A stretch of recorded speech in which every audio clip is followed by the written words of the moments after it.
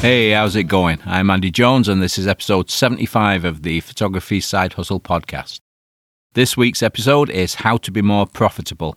To help you set up your prices, there is a pricing spreadsheet available to download on the website. The Photography Side Hustle site isn't up yet, so you'll still need to use the 50mmframework.com. I'll put a link in the show notes. Just sign up for the download section. Once you've signed in, Downloads appears in the menu. Click on it and you'll get full access. Like I say, I'll put a link in the show notes for that. Okay, I'm going to go over a few things that you can refine to make yourself more profitable. First is reduce the hours you need to finish a job. Now, reducing the time you spend on each customer is going to improve how much you make per hour. So try shorter session times. If you currently do a 2-hour portrait session, cut them down to 1.5 hours. If you don't feel you can do the job properly in 1.5 hours, don't do this. But if you find that you've got all the shots you need 3/4 of the way through your shoot, try reducing the time that you offer. If you were to reduce a 2-hour session down to 1.5 hours, you would have just reduced your shooting time by 25%. The price is going to stay the same as when you were shooting a 2-hour session. The same money and less time equals a higher hourly rate. So it's another way to be profitable. More efficient processing can have the same effect. Over time, you do get faster at processing your images. Rather than wait, find out what shortcuts you can be using. Adobe has lots of educational videos for all its products online, Photoshop, Lightroom, everything. Whatever you use of theirs, they have free videos.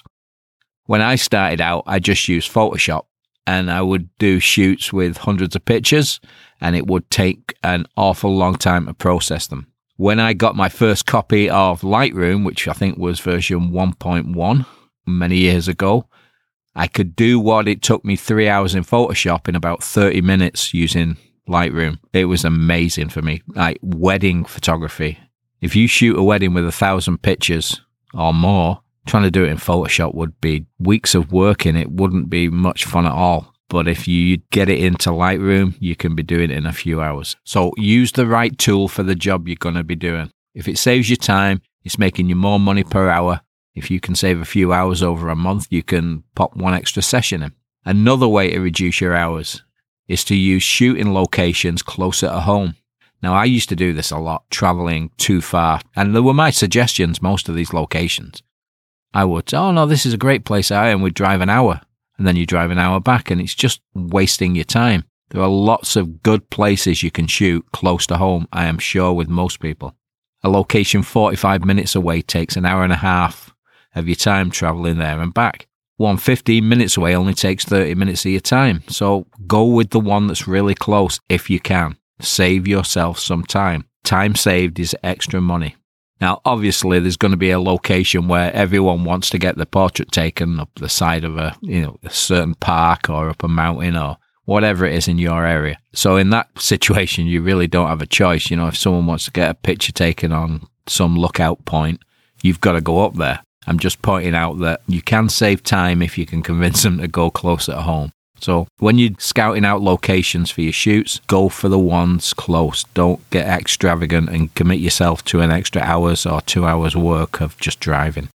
Next on the list is constantly work on your technique. There's always room to improve your quality. It doesn't matter what you shoot, always try different styles, lighting your portraits differently or trying different poses. You want to aim to be the best in your marketplace. Don't just be pleased that you can do, 2 or 3 little tricks with your camera and leave it at that. You want an awful lot more. You want to be the best you can possibly be. If you can improve your quality, it'll shine through and you can charge a lot more. Becoming an authority on a type of photography, whether it doesn't matter what it is, allows you to start offering workshops and teach other photographers your techniques. An example of this are the landscape photographers on YouTube. There are so many of them, but there are not that many of them that realize what they are selling. They make money from ads that are put on their videos by YouTube, but they can make a lot more money offering workshops to other photographers around the world. Now, you see some of them, they offer their prints and that kind of thing, but I don't see the print sales being very big because they are being watched by other photographers. So their videos really are just like lifestyle videos, and other photographers are watching because they want to be like that. They want to do that. And if you can offer them a workshop to show them how you do it, they pay thousands of dollars and they go to some of the most beautiful places in the world. Anyway, I'm not saying you have to start a YouTube channel, but consider offering local photographers some help. There are lots of guys out there, they might not even want to be in business, but you offer what you do to other photographers, they're going to pay decent money to come and listen to you, or even do a workshop where you're showing them and talking them through what you do. Now, the other side of this is if you do work with other photographers, and make sure that it's shown on your website, any potential customer that sees that you teach other photographers, they're just going to place you head and shoulders above the competition. You're the one who teaches all the rest of them. So bookings will follow. You'll get a lot more bookings if you are the go-to guy in town. Okay, next one. Be unique. Offer something totally unique and become known for it. Until this week, my example of a unique photography niche would have been a million miles away from this one. Last week's episode was Find Your Niche. I posted that on Saturday, and on the Monday, Morgan Fielder asked a question in the Facebook group, and her niche is, and this is the words that she used, women's adventure travel photography in Europe with dramatic flying dresses. Now, look up flying dresses and you'll know exactly what it is straight away, and I'd never heard of this. Her goal, Morgan's goal, is to go on comfortable mini expeditions with women hiking in the Alps or Mediterranean coasts, and she's going to document them in their boots and dresses. Now, if that isn't unique, I don't know what is. Check out the Facebook group and see the photo that Morgan posted. It's up in the Alps, I'm guessing. There's a lake, there's mountains, and there's 4 girls there in long, flowing, flying dresses. The wind's hitting them and they're billowing all over the place.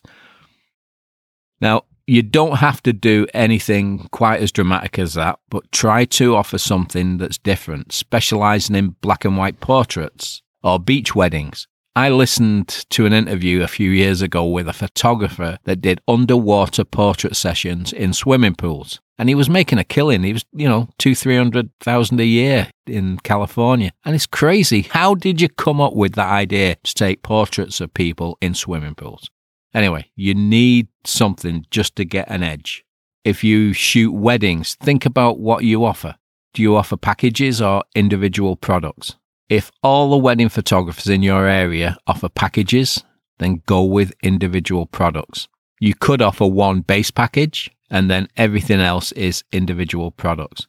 By doing this, you are standing out from the crowd, and more importantly, you're not restricting how much the customer can spend. Packages restrict how much people can spend. If your package is $2,000, that's how much they spend. But if your base package is $1,000 and then they can pick different pictures, you're probably going to make up around $3,000 or $4,000 from it. Okay, next one. Offer products with a higher perceived value. Now, by this, I mean avoid putting small prints on your price list. Put the focus on large prints, frame prints, canvases, acrylics, and metal prints. The bigger the product, the bigger the profit. Now, in the pricing episode, which was a long, long time ago, I mentioned that when you're starting out, times the cost of the product by 3 or 4. Times it by 3, say. If the print's going to cost you $250, you price it out at $750. If you do the same with an 8x10 print, it's going to cost you $5 to get it printed, even less probably, but you're only going to make $10 profit by charging $15. So don't offer small things, offer large things. If there's any small prints, they need to be going on little knickknacks that go in a frame on a desk, but put them in a package of, say, 5 of them. Don't allow them just to pick out one of those. They need to be a higher perceived value and you'll make more profit. Okay, last but not least is a very simple one. Raise your prices. The simplest way to make money is to raise your prices. And the chances are that you are undercharging anyway and you need to charge more is pretty high, I would say. You probably need to put your prices up. Adding just 10% can make a huge difference at the end of the year. If you average, say, $1,000 a month and then you put your price up 10%, at the end of the year, you're going to make an extra $1,200, $1,200. And that is just by putting 10% on. It's not going to scare anyone away. If something's $50, it's going to be $55. It's the simplest way to do it. Download that pricing spreadsheet from the website. Find out what your break-even point is. If you don't know how much you need to earn, how can you put a price list together? It's total guesswork. So, reduce how much time you need to spend on the shooting and the editing of images. Constantly work on your quality to get it up there and improve. Be unique. Offer products with a higher perceived value and raise your prices. If you just pick off one thing at a time or keep your quality going up and just pick at all these things, little here, little there, you're going to make a lot more profit. Okay, I hope you found that helpful. That's it for this episode. I'll be back next week with more waffle. Have a great week. Bye for now.